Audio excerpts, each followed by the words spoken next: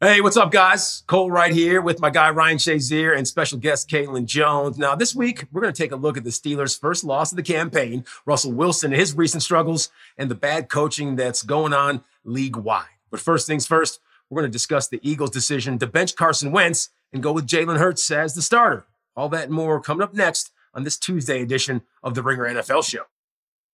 This episode is brought to you by State Farm. There's no better feeling than a personal win, and the State Farm Personal Price Plan can help you do just that. Talk to a State Farm agent today to learn how you can bundle and save with the Personal Price Plan. Like a good neighbor, State Farm is there. Prices are based on rating plans that vary by state. Coverage options are selected by the customer. Availability, amount of discounts and savings, and eligibility vary by state.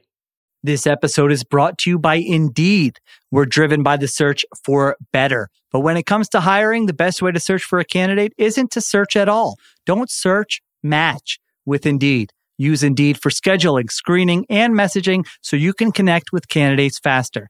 And listeners of this show will get a $75 sponsored job credit to get your jobs more visibility at Indeed.com/Ringer NFL. Just go to Indeed.com/Ringer NFL right now and support our show by saying you heard about Indeed on this podcast. Terms and conditions apply. Need to hire? You need Indeed. Today's episode of the Ringer NFL Show on the Ringer Podcast Network is brought to you by State Farm. Getting great car and home insurance from State Farm at a surprisingly great rate? Well, that's like drafting a player that becomes an all-pro, the real deal. State Farm agents provide personalized service so you can customize your insurance to fit your needs, like a GM putting together their very own roster. Now, you need a team that supports you, and State Farm's got a great one. In addition to agents, the award-winning mobile app helps manage coverage, pay bills, file claims, and more. With a great price and even greater service, State Farm goes from strength to strength. Choose insurance that always brings its A game. When you want the real deal, like a good neighbor, State Farm is there.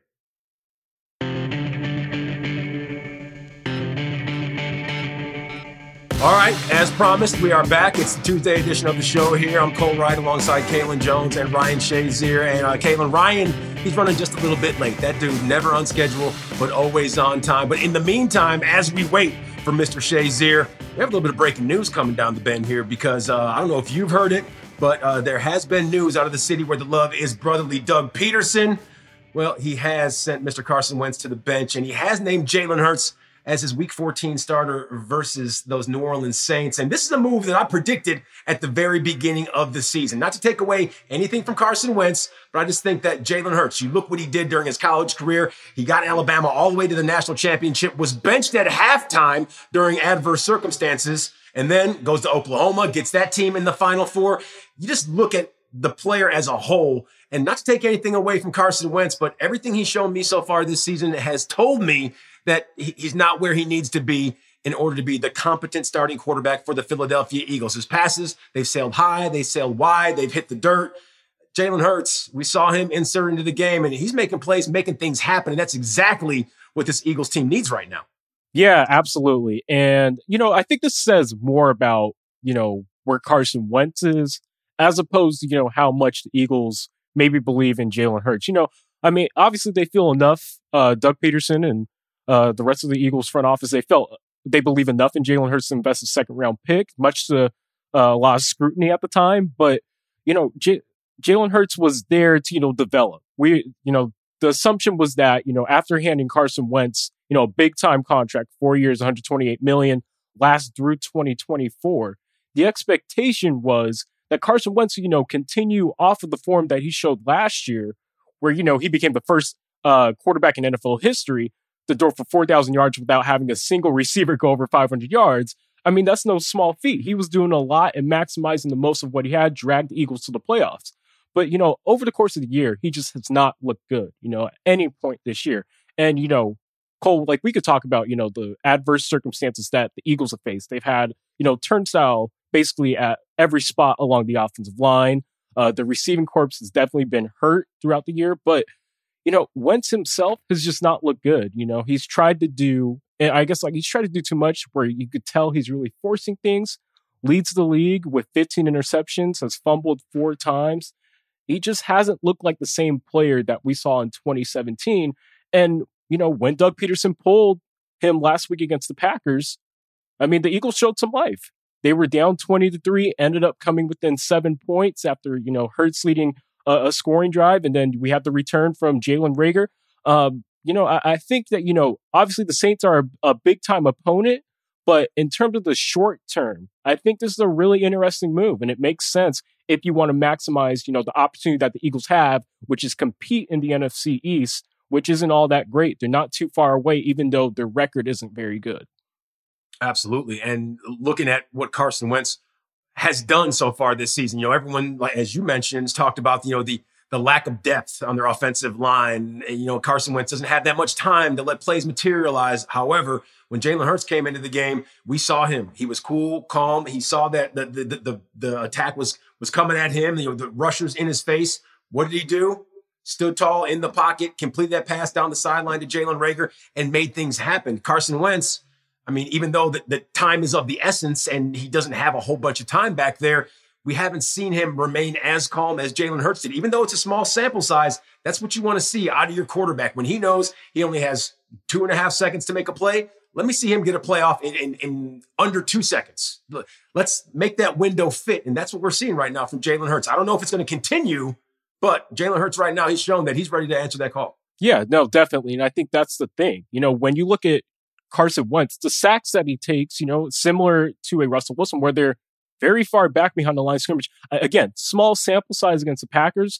He was sacked 3 times, but he only lost 5 total yards on those sacks. A lot of the time he was climbing up in the pocket, getting near the line of scrimmage, not putting his offense in an adverse position, like where, let's say, instead of facing 2nd and 11, 2nd and 10 situation, you could be a 2nd and 15, 2nd and 17. Those are 2 completely different situations in terms of keeping your offense on schedule. And I think that the comfort level that Jalen Hurts showed, again, small sample size, but the type of pocket awareness that he displayed, which really improved over the course of his college career, I think that we saw that really translate into his short little starting stint, or I guess I wouldn't say starting stint, but his appearance against the Packers last week. He showed the ability to maneuver that pocket really, really well. And you mentioned it, that scrambling ability. He graded out as one of the most athletic quarterbacks that has measured out the NFL Combine ever. And I'm not really surprised that, he was able to really chip away at the Packers defense, especially during that scoring drive where he had a 10-yard scramble and then a 13-yard scramble and helped set up that 32-yard touchdown pass where he rolled out of the pocket and made it happen. So I'm really excited to see what happens this week, especially against a Saints pass rush that, is arguably the best in the league. It makes sense to have your quarterback be the better guy, or at least choose the better guy at, being able to avoid a rush. And I think maybe that's where the line of thinking was, but we'll see. And you talked, Kalen, about some of those scrambles that he was able to put together, 10 yards, 13 yards, just able to pick up chunks at a time. And, he sat down with Steve Mariucci, my guy Mooch. I used to work with Mooch every Sunday at NFL Network, and it was one of their pre-draft, film sessions. And, Jalen Hurts is like, oh, yeah, that's why I like plays like that, because that allows me to get out in the open and get freaky. And then Mooch is like, what? Freaky? What does that mean? I don't know what that means. Mooch always talks with his hands and whatnot. But he said, that's when I can get loose and make some things happen. When I get freaky, it means I can give him a little head fake, make some cats miss. And that's exactly what we're seeing out of this young man right here. And I don't know if I may be on the wrong path, but correct me if I'm wrong. I just know that when it comes to mental stability, I think that Jalen Hurts may have a little more of that in his back pocket. What we saw him faced with at Alabama, to get benched, that's one thing. But to get benched in the national championship game, that's a whole nother ball of wax. And then to be able to say, you know what, I'm out of here. You want to roll with this left-handed quarterback in Tua Tagovailoa? Go ahead. That's fine. I'm going to go to Oklahoma, and I'm going to get this Oklahoma Sooners team in that Final Four. And I think just for a guy to be able to do that, to go to a whole new head coach, a whole new conference, a whole new playbook, and to be able to pick things up seamlessly, essentially, that just shows you what this guy Jalen Hurts is made out of. And like he told Mooch, he's ready to get freaky, man. Yeah, no, definitely. Like the mental stability aspect was huge. When you talk about what Jalen Hurts has been throughout the course of his career, it's funny because it's the adverse situation for Carson Wentz, someone who has had similarly to Jalen Hurts, watch, another guy win the Super Bowl in Nick Foles, someone that they're going to end up building a statue for outside of the Eagles Stadium. Even over the course of the past few years, we've seen Wentz deal with some injury issues, and even last year ended up getting knocked out of their playoff matchup against the Seahawks. So, for Wentz, as far as moving forward, I'm really curious to see how he adjusts to the situation mentally. I know when he spoke with media following Sunday's loss, he it kind of repeated what he said all year, which is, he understands the criticism. He hears it. He knows some of it is valid, but he's trying. I know that he's said that he wants to work on, himself and figure out what he can do to put his team in a better situation to win.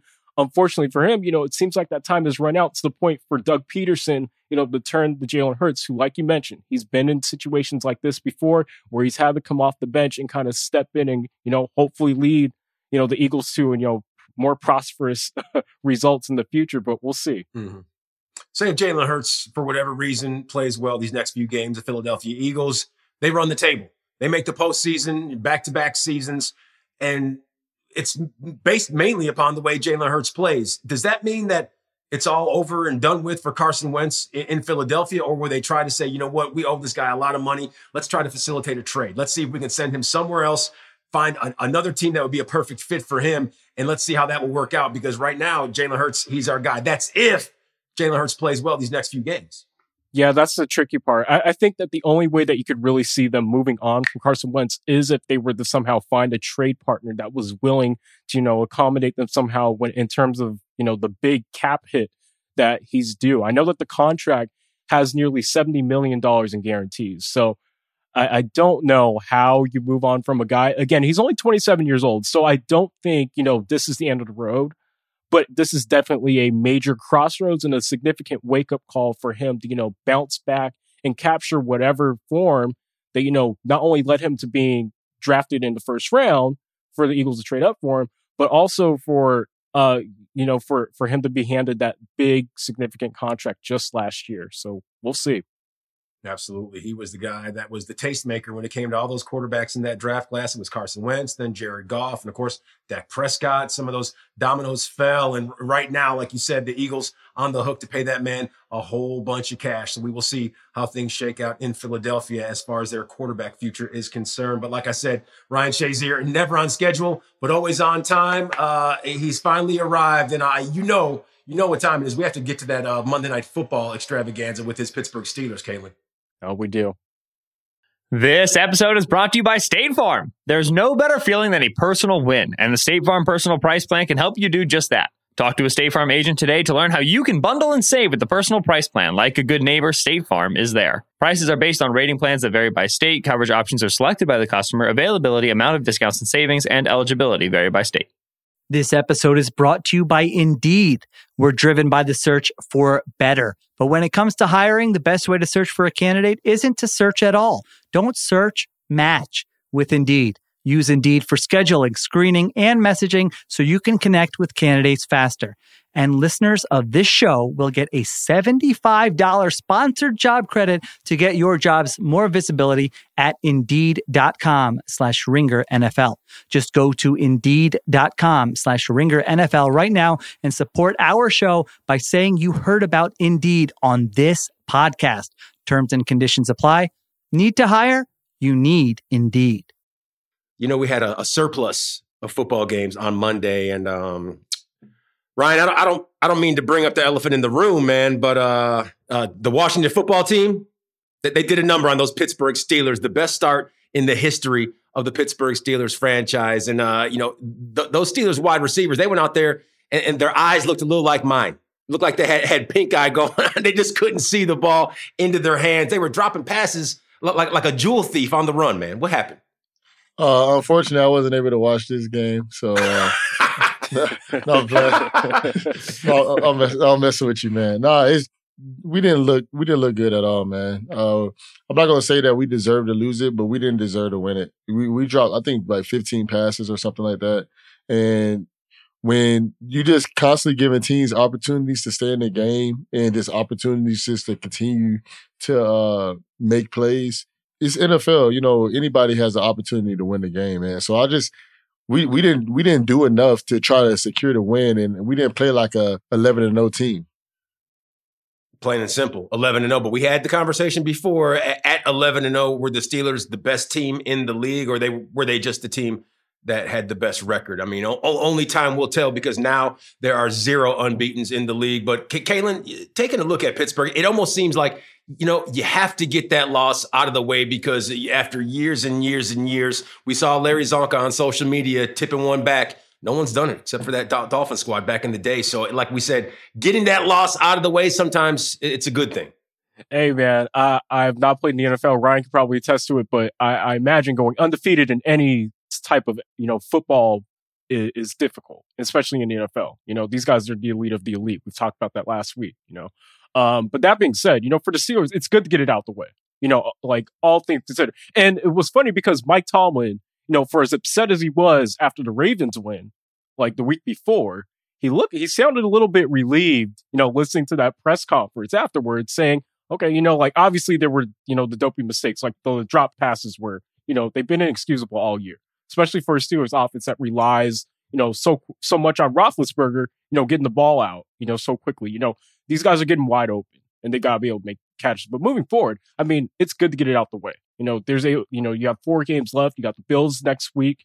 You got the Bengals later on in the season. Then, I mean, it's good to get this loss out the way if you're Pittsburgh, just so you're not having it over your head, or even getting too big, maybe in terms of ego, thinking that, hey, you're an undefeated team, but you've had some obvious flaws and really have had to eke out wins throughout the season. It's good to get it out the way, clean slate moving forward.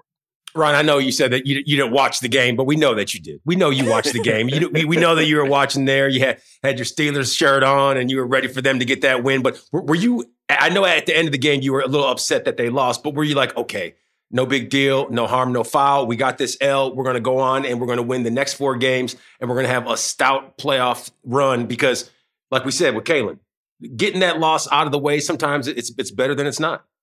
Yeah, I honestly think that was the perfect time to take a loss. And the reason I say that is because we still have about 4 games left. And the team that we lost to, unfortunately, I don't think they're a good team, but they're the tie at the leader of their division, so they have a possibility of making the playoffs. So we lost to a playoff contending team, which isn't bad, which I'm not trying to make an excuse for them. But would you agree though that Washington they're light years better now than they were weeks 1 through 6? Oh, 100%. 100%. Okay. They're way better now. But the thing is, they don't really have a number 2 option, and they didn't have their starting running back when we lost the game. Like that, that one looked really ugly. We didn't have our starting running back either, but I'd rather lost that game because we lost to an NFC team, so we still have the head-to-head with the Chiefs. So I think that's pretty good. It gets that one loss out of the way, so now guys don't think they have to be perfect anymore. Because a lot of times when you think you have to be perfect, that's when you start to make a lot more mistakes. So I think this loss is good timing. Unfortunately, I didn't want to lose this game. I wanted to go undefeated. But at the end of the day, you roll with the punches, man. And I think the team gonna bounce back. And we actually get a full the same amount of time to prepare for the team we're about to play as they have for us. So I'm excited about this one, and I think it's gonna be a really big game this Sunday in Buffalo. Absolutely. Now, when you look at what happened versus Washington, you said Washington they didn't have their number 2 option, they didn't have their starting running back. It just seemed as if they were putting things together with athletic tape and popsicle sticks. But when dust all settled, they came away with the win. For Pittsburgh, Ryan, do you think that this is just a blip on the radar with 4, quote unquote, easy games coming down the backside? Or is this something that we should stay focused on? Because Mike Tomlin told us versus Baltimore that this team wasn't playing up to his expectations. I think this is something that we should stay focused on because at the end of the day, we need this team if this team wants to be a Super Bowl contender and show everybody that they're actually still the best team in the NFL, they have to play at that level. Obviously, they still have the number 1 seed in the whole NFL, but they have to be able to showcase that, hey, when we have easy catches, we have to make them. When we have a 3rd and 15, we can't let guys get this. They have to start sealing the deal more and closing games out. And, every game is not going to be perfect. They have the number 1 defense in the league. And, sometimes the defense, they're going to need the offense to step up sometime. And, yesterday they needed the offense to step up and the offense didn't. So and that's the same thing with Kansas City. Like Kansas City, they had a bad showcase this week, but their defense stepped up at the right time at the end of the game. So sometimes you have to lean on each other a little bit. And I feel like the Steelers' defense is definitely going to bounce back, and I think the offense will too. But I think Coach Tomlin is going to really harp on guys need to get in there and start hitting these jugs again, and we have to find a running game. We have to find a running game. Yeah, I saw somebody tweeted out more jugs, less TikTok for some of those Pittsburgh wide receivers and pass catchers out there. But Kalen, I'll get back to you in a second because, Ryan, you said that you noticed the way that Kansas City locked in, even though they didn't have their full arsenal and they were able to get a win. Pittsburgh, they weren't able to do that. Is what Kansas City did, is that the mark of a championship team? No, the thing is, Kansas City has a loss this year too. So, Kansas City I feel like Kansas City had more close, rough games than the Steelers, me personally.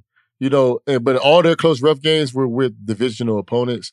Obviously, we did that with a team that's not in our division, but it was a weird circumstance. But that is a championship. That is championship DNA. When it's the end of the game, they're driving on you, they have to score, you get a turnover or a 3 and out, and that's what Kansas City did at that moment. With the Steelers, I ain't gonna lie, Marquez Sweat made a great play by batting the ball up, and Boston picking it off. But I really felt like the offense was gonna drive it back down. But the football team, they did playoff caliber stuff. They made a defensive play to get their team the ball and to seal the game. And that's the type of stuff the Steelers have to start doing again because they were doing it earlier, and the last 2 games they haven't really been looking like this stuff. Yeah, whatever it takes. That's pretty much what all championship teams try to wrap themselves around. And the Steelers, after this loss to the Washington football team, I know they're going to do whatever it takes to get these next 4 wins. Kalen, is that the mark of a championship team? When you're down, but you're never out, you can do whatever it takes to kind of scrap a few extra points on the scoreboard there?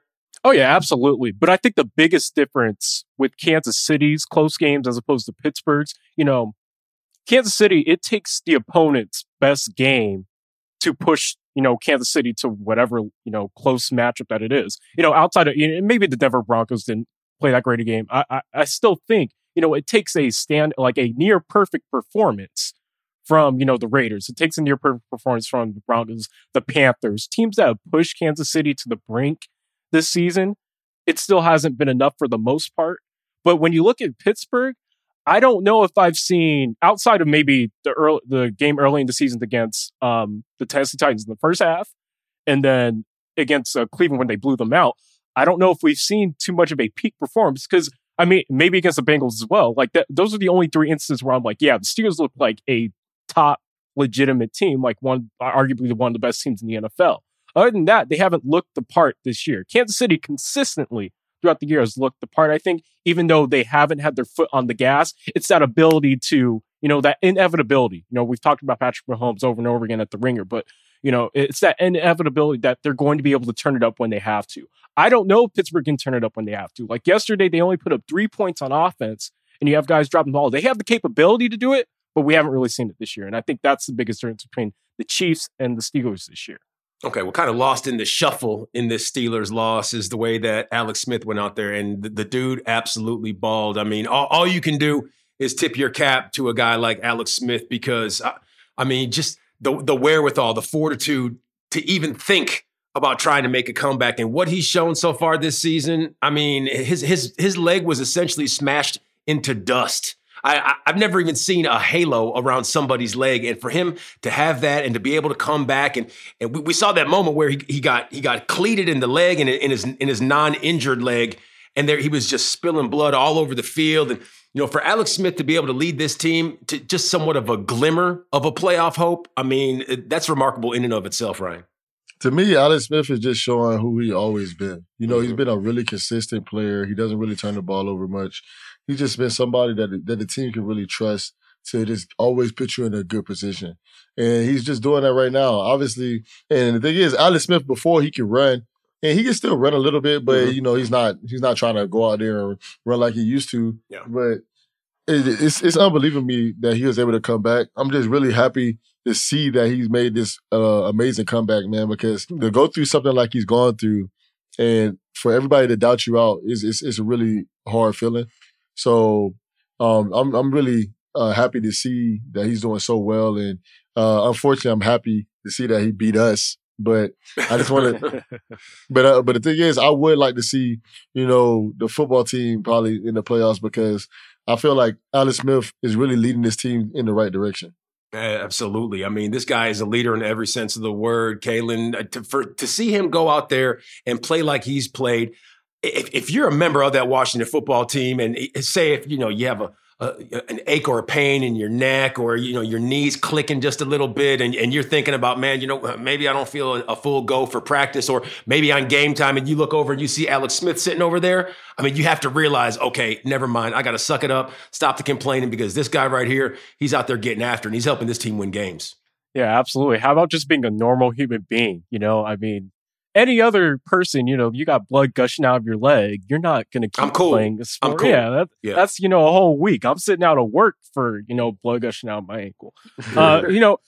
It's wild because, Alex Smith, like Ryan mentioned, Alex Smith throughout the course of his career, for him to come back, going back to San Francisco, for him to overcome that situation, to go to Kansas City, end up being, benched again, and then moving on from, the Patrick Mahomes situation. And now to, not usurp Dwayne Haskins, but, to take advantage of this opportunity so late in his career. I mean, this guy has battled back over and over and over again. And I think that speaks to, like Ryan said, the mentality that this dude has. You have to give respect where it's due. And for him to be able to take down this undefeated team, I don't know how much longer, Alex Smith has for the rest of his career. I don't know if Washington can, make the playoffs, but they're in position to because of the way that he's playing. He's thrown for over 300 yards twice this year, nearly touched against the best defense in the league yesterday, led an amazing comeback. Alex Smith's story has been awesome to see, and, definitely cemented himself as a comeback player of the year, no doubt. Yeah, absolutely. Comeback player of the century. And, to see what he's been able to do to get this team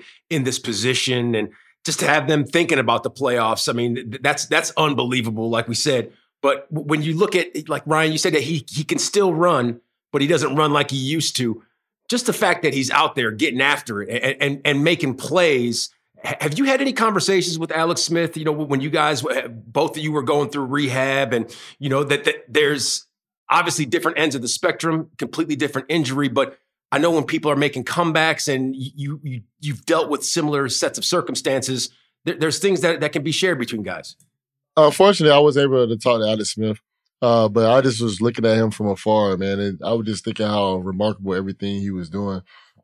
Just to see how he had a documentary just describing all the surgeries he went through and all the difficult times, and just to see how happy he was when he was able to bounce back, and just to, it was crazy to me that he actually went to the Veterans Hospital, because his injury was somewhat of like a military type injury, which is crazy to me, and we're playing football. So just to see all the things he's overcome and the people that he relates to, I think, he definitely cemented himself a comeback player of the year. Me and Michelle were saying, do you think him or Ben? And I was like, yeah, Ben had he's having a great comeback, but I'm like, man, Alex Smith, man, where he came from and he's going through, man, I think he's definitely going to win it. Kalen, before we move things along, is it even better to see how Alex Smith and everything's unfolding in the nation's capital just because of the way things went down in San Francisco and the way things went down in Kansas City, and then for him to suffer that injury and to maybe see somewhat of a silver lining in this dark cloud of his career? It's pretty positive. Oh yeah, absolutely. I mean, like I said, for him to go through all of that, and again, to persevere, to really get to this point and have Washington again. They're in contention with 4 games left. They're on a winning streak because of what he's able to do offensively with that unit. And he kind of fits, what they want to do offensively too. And, it's kind of a shame that he's so late in his career, because it'd be awesome to see really him direct this offense in his prime, because they don't have a lot of weapons. I mean, yesterday he maximized Cam Sims, who I hadn't heard of. Yeah, J.D. McKissick, Arkansas State represent. And don't get me wrong, Antonio Gibson's a great running back. He looks like the part. And then Terry McLaurin, great receiver, looks like the part too. But for him to, and then even Logan Thomas. I knew that was coming. You heard that Ohio State reference coming in there with Ryan. Ohio State represent. Mm-hmm. But, for Alex Smith, maximize, this situation. It's definitely awesome to see. Ryan hitting him with that OH. I know. There you go. No delay right there. I like that. Sometimes when you throw it out there, some people are a little tardy, but never my man Ryan Shazier. Now, when you talk about Alex Smith, mentally tough and confident. Those are two words that definitely jump off the page. And when you think mental toughness and confidence, well, those are two attributes that quarterbacks need to have. And one guy that we know usually always has that, it's Russell Wilson. But as of late, Kalen, Russell Wilson hasn't looked like Russell Wilson. And maybe that's because the Seattle Seahawks offense hasn't looked like the Seattle Seahawks offense lately. Yeah, no, it's been weird for Russell Wilson because, over the past, 5 games, he's had 9 interceptions against 7 touchdowns, which is, not great. And, before, the big thing with Seattle was that they relied on Russell Wilson to have these perfect, magnificent performances. And that was an okay formula throughout the beginning of the year when their defense was playing well. Not that their defense is, at least competent. All they needed was an average defense to complement what Russell Wilson was doing. Now the defense is competent. Russell Wilson's play has really slipped, which is strange because he doesn't have to be perfect. And, on Sunday against the Giants, it was obvious. Again, he was kind of doing a little bit too much, was getting himself into trouble. And again, I think at the same time, we need to give credit where it's due to the Giants defense. They definitely have improved over the course of the season. We've seen them play competitive against some of the best offenses in the league, including Tampa Bay. But that being said, Russell Wilson, for all of the shortcomings, I guess, of Seattle's offense, they don't have a great running game that he can rely on. And I know that DK Metcalf is a stud, as so is Tyler Lockett. But if you take those two away from him, or at least limit them in some capacity, the offense is extremely stagnant, especially Russell Wilson isn't on. So until he gets back in the sync, Seattle, whether or not they're going to be considered like top contenders out of the NFC, it's going to be questioned because, and he just has not played at a consistent rate over the past few weeks. And I really don't know if there's like a single fix for what's going on here. He just needs to start playing better, plain and simple. 9 touchdowns, 7 picks, not very Russell Wilson-esque. Ryan, when you take a look at Russell Wilson and some of the struggles that he's had over the last few games, is it physical? Is it mental? What do you think has led to this slump right now? Yeah, I know. Kalen was saying that the defense is playing a little bit better, but I still think their defense is pretty garbage. So, tell us how you really feel about that Seattle defense, man. I still think they're pretty garbage. But so, I really feel like it's starting to, weigh a toll on Russell, man. Like because their offense has to play well for them to win. Like they have to really play well. And I feel it's started to be a lot of pressure, and it started really affecting his confidence and his mental ability to play football. Because I don't think there's nothing wrong with his arm. I don't think there's nothing wrong with his legs. I think it's more about like, all right, man, we got to get 30 points up or 25 or something close to that just to even get a chance to win this game. And when you're just thinking that going into games and not trusting your guys that much, I think it's always going to be a little bit tougher. And that's what it seems like I see from Russell, man. It just seems like he's going through a slump because he has so much mental pressure on, man, I got to make sure that we get these points up because if we don't, we're going to lose this game. Because they had 25-point games and lost them. It's just like, man, we're putting up all these points and we're still losing games. We're like, what do I have to do? And I think that's more what's coming up from Russell. He's trying to carry so much of a load that he's doing too much. And like you were saying, you see him doing way too much and he's starting to get himself in trouble. And I think that's what was happening. He's just thinking like, man, I got to make something happen because if I don't get 6, I know my defense might give up 6. Yeah, it's almost like a case of, Russell Wilson, the former baseball player, when he's in this slump, it's like him going to the plate and thinking to himself, all right, whatever you do, just don't strike out, as opposed to walking up to the plate and saying, hey, you know what? I'm going to put this ball in play and whatever happens, that's what happens. Because right now, what we're seeing from Russell Wilson, like we said, Kalen, it's not the usual Russell Wilson. It's like he's pressing. It's like he's trying to fit that triangular peg into that square hole, man. Yeah, no, and I'm telling you, I know, right, I know the Seahawks still have a great defense, but they've held each of their past 4 opponents to 23 points or less. So really, you don't need Russell Wilson to put up, 30 points a game. Just need him to get to that 25 margin. And is 23 points a good defense? I mean, it's not, but look at, hold on, but look at. They've given up 23 against the Rams, 21 against the Cardinals, 17 against the Eagles, and then 17 against the Giants. It's the Giants. And so, I mean, that being said, you're not asking for an otherworldly performance. Seattle didn't have any points at halftime from their offense. against the Giants last week. They literally were leading 5-0. Their defense accounted for that safety, and then they got 3 points on their opening drop. Outside of, outside of their scoring drives in the second half, it looked really stagnant.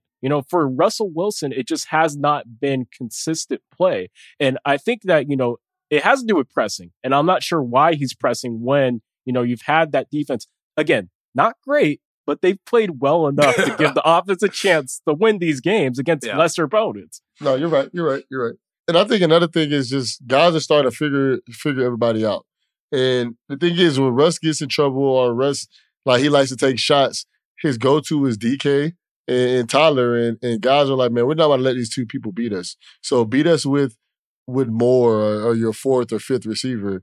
I don't think he trusts those guys enough either. So once you start when you lock down DK, their offense is completely different. It's completely different. And you starting to see that more and more.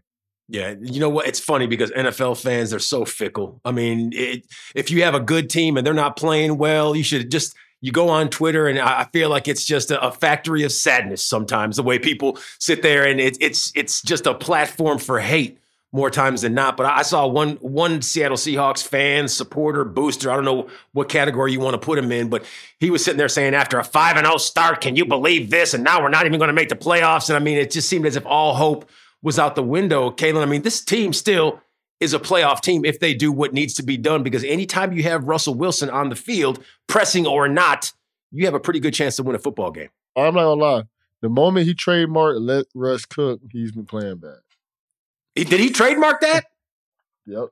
I wonder if he was behind that if somebody else. He wasn't. It was analytics Twitter. Someone people like me who try to crunch numbers and explain football. So yeah, he trademarked it. And then once he trademarked it, he's been having a downhill slope. Yikes.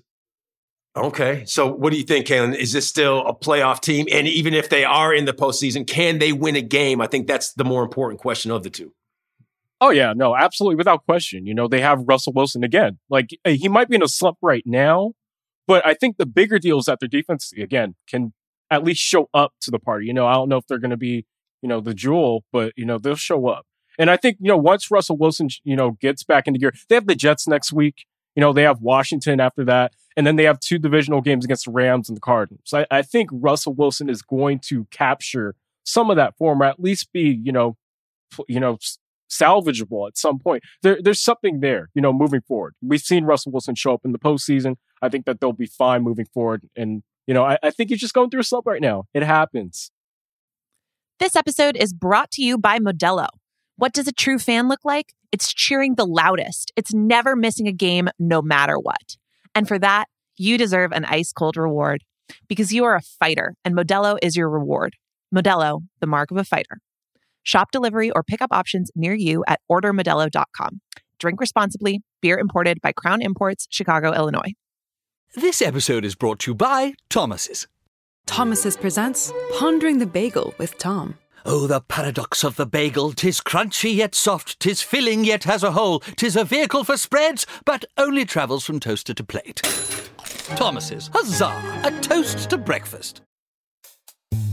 Add a little excitement to your sports watching experience by betting on all the action on FanDuel Sportsbook this football season. There's a reason why FanDuel is America's #1 sportsbook. Their app, it's simple to use. They've got great odds on all different betting markets, unique, fun bet types like same-game parlay, and exclusive always-on promotions to let you get more action out of every game day. And if you win, they even get you your winnings safely in as little as 24 hours. Right now, FanDuel is letting you place your first bet risk-free up to $1,000. Just place a bet on any game, and FanDuel will refund you up to $1,000 back if you don't win on your first bet. Seriously, there's no strings attached. Just place any bet you want. If you win, you keep the cash. If you lose, you'll get your entire bet up to $1,000 back in site credit. Now, one of my favorite bets this week, I'm going towards Monday Night Football. Divisional matchup, Baltimore at Cleveland. Cleveland right now riding a huge wave, especially after beating those Tennessee Titans. And when they're at the house, well, I'm going to pencil them in for yet another win. So if you want to put your chips on that one, best of luck. And if you've never tried FanDuel Sportsbook, what are you waiting for? Download the FanDuel Sportsbook app and get started. And be sure to sign up with promo code RINGERNFL so they know that I sent you. That's FanDuel Sportsbook, promo code RINGERNFL. You must be 21 and present in New Jersey, Pennsylvania, Illinois, West Virginia, Indiana, Colorado, Iowa, and Tennessee. First online real money wager only. Site credit is non-withdrawable and expires in 14 days. Restrictions apply. See sportsbook.fanduel.com for details. Gambling problem? Call 1-800-522-4700 in Colorado, 1-800-BETS-OFF in Iowa, 1-800-9-WITH-IT in Indiana, 1-800-GAMBLER in New Jersey, Pennsylvania, and Illinois, and Tennessee Redline 1-800-889-9789, or visit www.1800gambler.net in West Virginia. You know, we talked about last week about seats getting hotter. Doug Peterson, he was mentioned in the conversation, but even though they didn't win that game, he's off the hook for now because we know that. I mean, there's a blazing inferno underneath the seat of Adam Gase right now. But the funny thing is that he just seems to keep walking around. His card keeps getting him into the building. But the way that Greg Williams was fired by Adam Gase, I mean, he brought the house. We know that, and that led to the touchdown, which ultimately led into the Jets losing yet another football game. But I mean, there was more that went into that loss than just that one play. Greg Williams, competent defensive coordinator. We've seen it years past, time and time again. He gets after it. His defenses, more times than not, they're productive. Adam Gase. That's exactly what we get with Adam Gase. His offenses, not very productive. His teams, not very good. And for Adam Gase to go in there and fire Greg Williams, if you're Greg Williams, you have to be looking at yourself like, man, what just happened? Ryan, I mean, it just doesn't sit well with me. I mean, I know that there's some strategy going on here. They want to keep Adam Gase at the helm so they continue to lose. However, if you're Greg Williams, you have to be pretty upset with what's going on right now. This right here is a public service announcement to Woody Johnson. Woody Johnson, this is the owner of the Jets. If you need a coach, I live right here in Pittsburgh, Pennsylvania, because I don't even want to coach, but I can coach better than goddamn Adam Gase. I'm telling you that. Right? That's all I'm saying. If you need a coach, call me. You can pay me a little bit less than whatever the hell you paying him. I know we gonna win some goddamn games. I can get some good coaches in there. Hey, because that's some bullshit that's going on. Because that's damn sure not Greg Williams. Greg Williams, that was a shitty ass play. That was 100% shitty play. If I ain't gonna lie, like when I played, I had the ability to change plays, audible plays, and things like that. If Greg Williams said, "Hey, it's 9 seconds left, run the 50-yard line, all out blitz," I would have said, "Fuck no, we're not calling this in the huddle," and I'm like, "We're calling something else." Like I would have definitely not called that play. Like that's the dumbest shit I ever seen in my life. I would never call that play. Well, Ryan, what were you seeing from Derek Carr? You know, his inability to hold on to the football. I mean, he spits the seat out a lot. I mean, it could have been the worst call ever, or it could have been the best call ever. Because if he brings the house and someone gets their paws on Derek Carr and then he lets loose of the ball or he spits it out, I mean, that's the ball game right there. And when you're bringing the house, don't you tell all the guys in the secondary, whatever you do, don't get beat deep. Don't let anyone get behind you. And that's exactly what happened. Cole, I am a very, very, very high risk guy. Like I like to gamble. I'm a very high risk guy. I'm not that fucking. That's stupid shit. Like that's stupid. You can blitz so many different ways than do what they just did. Like that's stupid. Like and the day you obviously you want to win a game. You're trying to seal the deal, but you can blitz a different way and still have your cornerbacks have help. So you're gonna have an undrafted guy who runs a 4.6 man-to-man versus the fastest person in the league, technically. Like, this is stupid. Like, I don't understand. Like, to me, it just, obviously, he deserves to get fired. I'm not going to say Greg Williams deserves to get fired because he actually is a good defensive coordinator and he doesn't have any pieces over there, honestly. Right. Adam Gase, he should get fired from what he said in the press conference. Oh, I'm sorry, I was distracted. Distracted from what? It's the 9 seconds left in the goddamn game. Terrible. You can't be distracted. Like, this is bullshit. It's week after week with that cat. Like, I don't mean to pile on Adam Gase, but it seems easy and it's kind of fun. I mean, when you Woody see Johnson, my phone line is open, man. I'm trying to tell you, my phone line is open. But like, the thing is like, obviously, I don't know what the coaches is like over there, but like when I was at the Steelers, me and Coach Tomlin had a great relationship, but he also knew that I would always put our defense in the right situation. So when they gave me a play call, if I felt like that was not a good call versus the look I seen, I could make an audible. Like, if I was a player and I heard that call come in, I'd have been like, fuck, I'm not running that. I'm not running that. Like, I'm not putting my guys in position to fail. Like, that is putting your guys in position to fail. When you hear that call come in, you're like, oh, like the guys on the field, like, man, why are we running this? Like, I would have been like, we're not, like, you're right. We're not running this. I would go completely into something different and something super safe before I put my guys in a position to fail like that. Like, that's, I just think at the end of the day, the head coach hears every call that goes on the field. I don't give a damn if you're looking away, right? If you're looking away and you know it's 9 seconds left, I could be talking to Sam Darnold on the bench, even though he ain't do a goddamn thing the whole game, and just like, hey, Sam, man, we need to work on this, all out blitz. Yo, hold up, time out. Whoa, what the fuck are we doing? Like, why are we calling this right now? Like I don't need to be paying attention to hear this damn call. Like, that's terrible. Like, I'm sorry. I just love football so much. And it's just to see that type of Greg Williams, like, I'm playing Madden right now. I know I'm getting fired. Greg Gates getting fired. Fuck it. Let's just call some shit and let's see how it goes. That's exactly what happened right there. Like, yeah, and Kalen, a lot of people said that it may have been Greg Williams trying to sabotage Adam Gase, but that plan kind of backfired on him. You know, that's they both got sabotaged. Yeah. Gase is gonna be out of there. Gase, oh yeah, absolutely. If Gase does not get fired, this was all part of the plan. I promise you.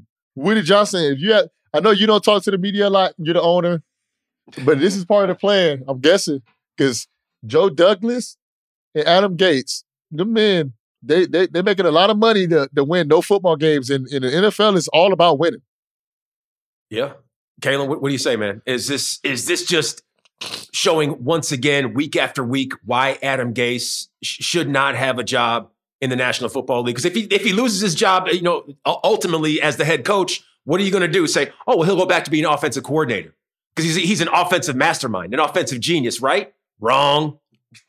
Well, I mean, to answer your first question, because you brought up how this could be sabotage, you know, Twitter definitely, there's a lot of film junkies online. They plant seeds. They plant seeds that sometimes don't need to be planted, you know? Sure. But my boy Charles McDonald over at For the Win at USA Today, he pointed it out.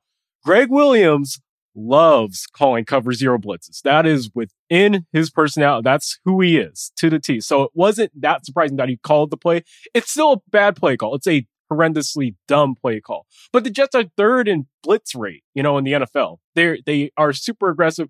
Greg Williams is super aggressive. So that, it wasn't sabotage. There's a lot of other ways to blitz. There's a lot of other ways to blitz. There's a lot of other ways to blitz. It was a horrendous play call. That was stupid. But it's in who Greg Williams is. But as far as, Adam Gase, the job moving forward, I don't know where he'll end up. I really don't see an NFL team giving him another shot as a head coach, not within the next 2-3 years. At the very least, this is a guy who's going to go 0-16. Like, the Jets are going to go 0-16. They keep finding ways to lose. I genuinely thought, looking at the Raiders, after the Raiders lost to the Falcons last week, I thought, okay, and the Raiders were bad against the Jets the year before. I believe they lost them last year. I thought, okay, yeah, that's a really good shot. The Jets maybe, it's not a high chance because of the Jets, but if there was going to be a team remaining on their schedule that I could see them beating, it's the Raiders. And they had them, but they called a 8-man cover zero blitz 50 yards away from the end zone against a quarterback again, in Derek Carr, who was, historically struggled against pressure and against the blitz. So I get it, but it was dumb.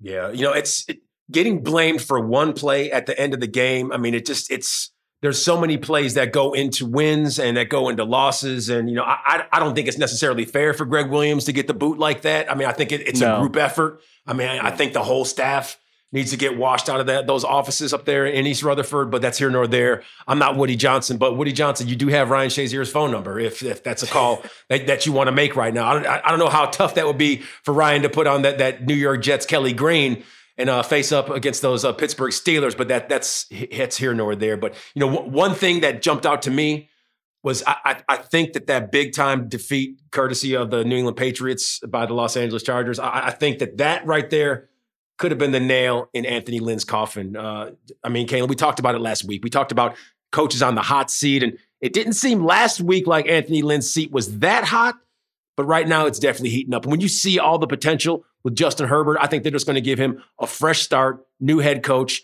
and let's get after it. Look, that last week's loss against, the Patriots, it's inexcusable. 45 drubbing. I think that, and with Cam Newton only throwing for under 70 yards, like that doesn't make any sense. For them to have so many issues, with their special teams coaches, as far as, clock management, there's just been a lot of little things with the Chargers, and that's been kind of thing over the past 2 years. But, and I know people don't want to hear this, but I say that the Chargers should, we should kind of slow, your role as far as, being quick to, firing Anthony Lynn. This has been a completely altered year. And I get it. Again, we're in week 13. Like, you should have your team. You should have everything, sorted out at this point. But the Chargers are 3-9 for a reason. Their team has been completely depleted by injury. They have a rookie quarterback who's looked great, but again, he's a rookie quarterback. I wasn't surprised that, Bill Belichick put the clamps on their offense. That wasn't surprising at all. But, I mean, for Anthony Lynn to be gone so quickly, the guy went 9-7 in his first year as a Chargers coach. They went 12-4 with them. They went 5-11 because, again, if you want to say poorly mismanaged games or bad decisions by, players at the wrong time led to them going 5-11 the year before, but they were expected to compete in the AFC West. I think that they can still with Anthony Lynn moving forward if he gets the time. And I think, again, I'm pleading on the side of patience with them. I know everyone is quick to, jettison him out, but I don't know who you bring in that turns everything around immediately. Maybe, you get everything sorted out as far as logistics and getting, your players in line. And again, being able to count how many players are on the field at a time. But I think everyone is kind of rushing the fire Anthony Lynn when, this guy, it's only been 4 seasons. There's been 2 seasons of success, 2 seasons of failure. And I think that you're really starting from the bottom up with with the offense. I think you should give him at least 1 more year before they get him out of there. Yeah, I'm not one of those people who is encouraging Anthony Lynn to be, ushered out the door. I think Anthony Lynn's a great guy. He's a solid head coach. I just think when you look at some of the track records, when some of the short leashes that other coaches have been on, maybe they'll get, you said you don't know who they'll bring in. Maybe they'll get rid of Anthony Lynn and bring in a college coach who coached in the college ranks for 6 seasons and only had 2 winning seasons out of 6. Who knows? It's not like we haven't seen that before. Have we, Ryan? Yeah, we definitely seen maybe that. In Arizona. Sorry, Cliff Kingsbury, but we definitely seen that. 2 winning seasons out of 6. And yeah. To me, I feel franchises that actually kind of, stick with one guy for a while just to see how he can develop, see how things turn out. I think those are the franchises that end up doing a little bit better than everybody else. And I've definitely been on the Anthony Lynn, hey, let's keep him in the train bandwagon. But you can't lose 45-0 to a team that is not as talented as yours and constantly have bad special teams play. Now that's bad special teams is something that people really care about in the NFL, and you can tell when some teams really care about it and some teams don't. And the Chargers, they're constantly having special teams woes and just constantly getting beat in the special teams, and they seem like one of the teams that don't put a lot of emphasis on it. And at the Steelers and even when I was at Ohio State, they put a lot of emphasis on special teams. We had days when we practiced nothing but special teams. And not nothing but special teams. We practiced offense and defense, but it was tailored for special teams. That day was more about special teams than it was about offense. Some teams have starters on special teams and some teams that don't. But the teams that don't have starters, they really emphasize on special teams. Those guys that play special teams, they're considered starters to them, to the team, because they understand how important those roles are. And sometimes you can see that it doesn't mean as much to other teams, and then their teams are always in the back end of special teams plays and always have bad things happen to them in the special teams. And it seems like Chargers is one of the teams that don't focus on special teams a lot, and it's really biting Anthony Lynn in the butt. One team that's really good at special teams is the Patriots. They're historically great at special teams, and the Ravens historically great at special teams. Mm-hmm. And when you don't have enough players on the field, that's just bad communications on everybody's part, on the coaching part, on the players' part. And, a lot of times Coach Tomlin and our special team coach said, it's either you coach something to happen or you allow it to happen. And if you constantly not having enough players on the field, constantly getting beat in this situation, that means you're either coaching it or you're allowing it to happen. Like, it might happen in practice and you're like, oh, we'll figure it out. And then it happens in the game. And I really want to see Anthony Lynn stay, but man, like, the every loss they're taking, man, is I'm leaning more and more toward, hey man, we might need to get him out of the door, because it just doesn't seem that he has a handle on his team. Like, his team's constantly making idiotic mistakes and just bonehead plays. Bonehead plays and mismanaged. And like, that shows you just the culture that they have over there and the type of coach he is. So I think he's a good coach. We just got to see. Obviously, this is a crazy year, but it's a crazy year for everybody. So we just got to see how it goes. But right now, at first I was leaning more for keeping him, but losing 45-0 really that's making me lean the opposite way. Yeah, I mean, you look at what has been going on with this team, and like Ryan said, there's squads who put a lot of attention on special teams, like the Patriots. There's teams that don't do as much when it comes to the third facet of the game, like the Chargers. And, you see the difference. I mean, maybe not this season, but maybe down the backstretch, we're seeing New England come on a little stronger. But I think that goes hand in hand. Teams that pay attention to special teams, they tend to win more than the teams that don't, Kalen. No, I definitely agree with that. And I think when you look at, everything else that's going on with the Chargers, though, I mean, as far as the little mistakes that Anthony Lynn has been making, as far as like coaching, the clock management, play situation, like the wherewithal, or at least the comprehension, of where the team is at on the field and, what can happen at a certain time. It just hasn't been there this year. But look it, man, I don't like making excuses for people, but look it, if we're going to get someone who went 12-4 all 2 seasons ago and has lost, let's see, Chris Harris this year, who was their big free agency signing. But Casey Hayward's been out for all year. Desmond King, who they traded away, wasn't playing that well before. I mean, they've lost a bunch of people. Even Melvin Ingram didn't even play last game. So, yeah. I mean, the defensive side of the ball has not played well. Their offense has been decent. The running game has not been there. They've literally been rotating people in at running back at turnstile. So, I don't know. I think I would plead on the side of patience, especially when you've seen what they've been able to tap out of Justin Herbert. I'm with you. It's just, to me, it's not even about him just the bad coaching. It's just about the constant mistakes that players make over and over and over again that seems like it's not coached. Like, sometimes you see these things, like, you don't see these same type of plays with Patriots players. You don't see these same type of plays with, Steelers players or Chief players. It's just, you're like, man, this game is getting managed terribly, or like, man, that was a bonehead play, or why they don't have enough guys on the field. It's just like, why is this always happening? And well, I'd like to give you 3 bad coaches for the price of 2, but our time has come to a close. So next week, we'll go in with Matt Nagy and the Chicago Bears, I'm sure, because something tells me they're going to have an equally as disastrous performance this upcoming week as they did versus the Detroit Lions. But who knows? Maybe they'll be able to buckle things down and get it together and get their tails in gear, and maybe they'll be able to friggin' get things in the right direction. Like he said last week during his press conference, that was supposed to get the guys fired up, and it got them so fired up that they went out there and they lost to the Lions. So that's going to put a wrap on this Tuesday edition of the Ringer NFL show with Ryan Shazier and Kalen Jones and myself. And as always, we're part of the Ringer Podcast Network, and you can follow us on Spotify or wherever you get your podcast. And also be sure to follow us at the Ringer NFL on Twitter. Next Tuesday, we'll be back, but coming up on Wednesday on the Ringer NFL show, it's Warren Sharp and Chris Vernon. Week 13 thoughts, analytics, and betting insights. They're going to give you all the knowledge to put a few greenbacks in your pocket. For Kalen and Ryan, I'm Cole. We'll see you next Tuesday.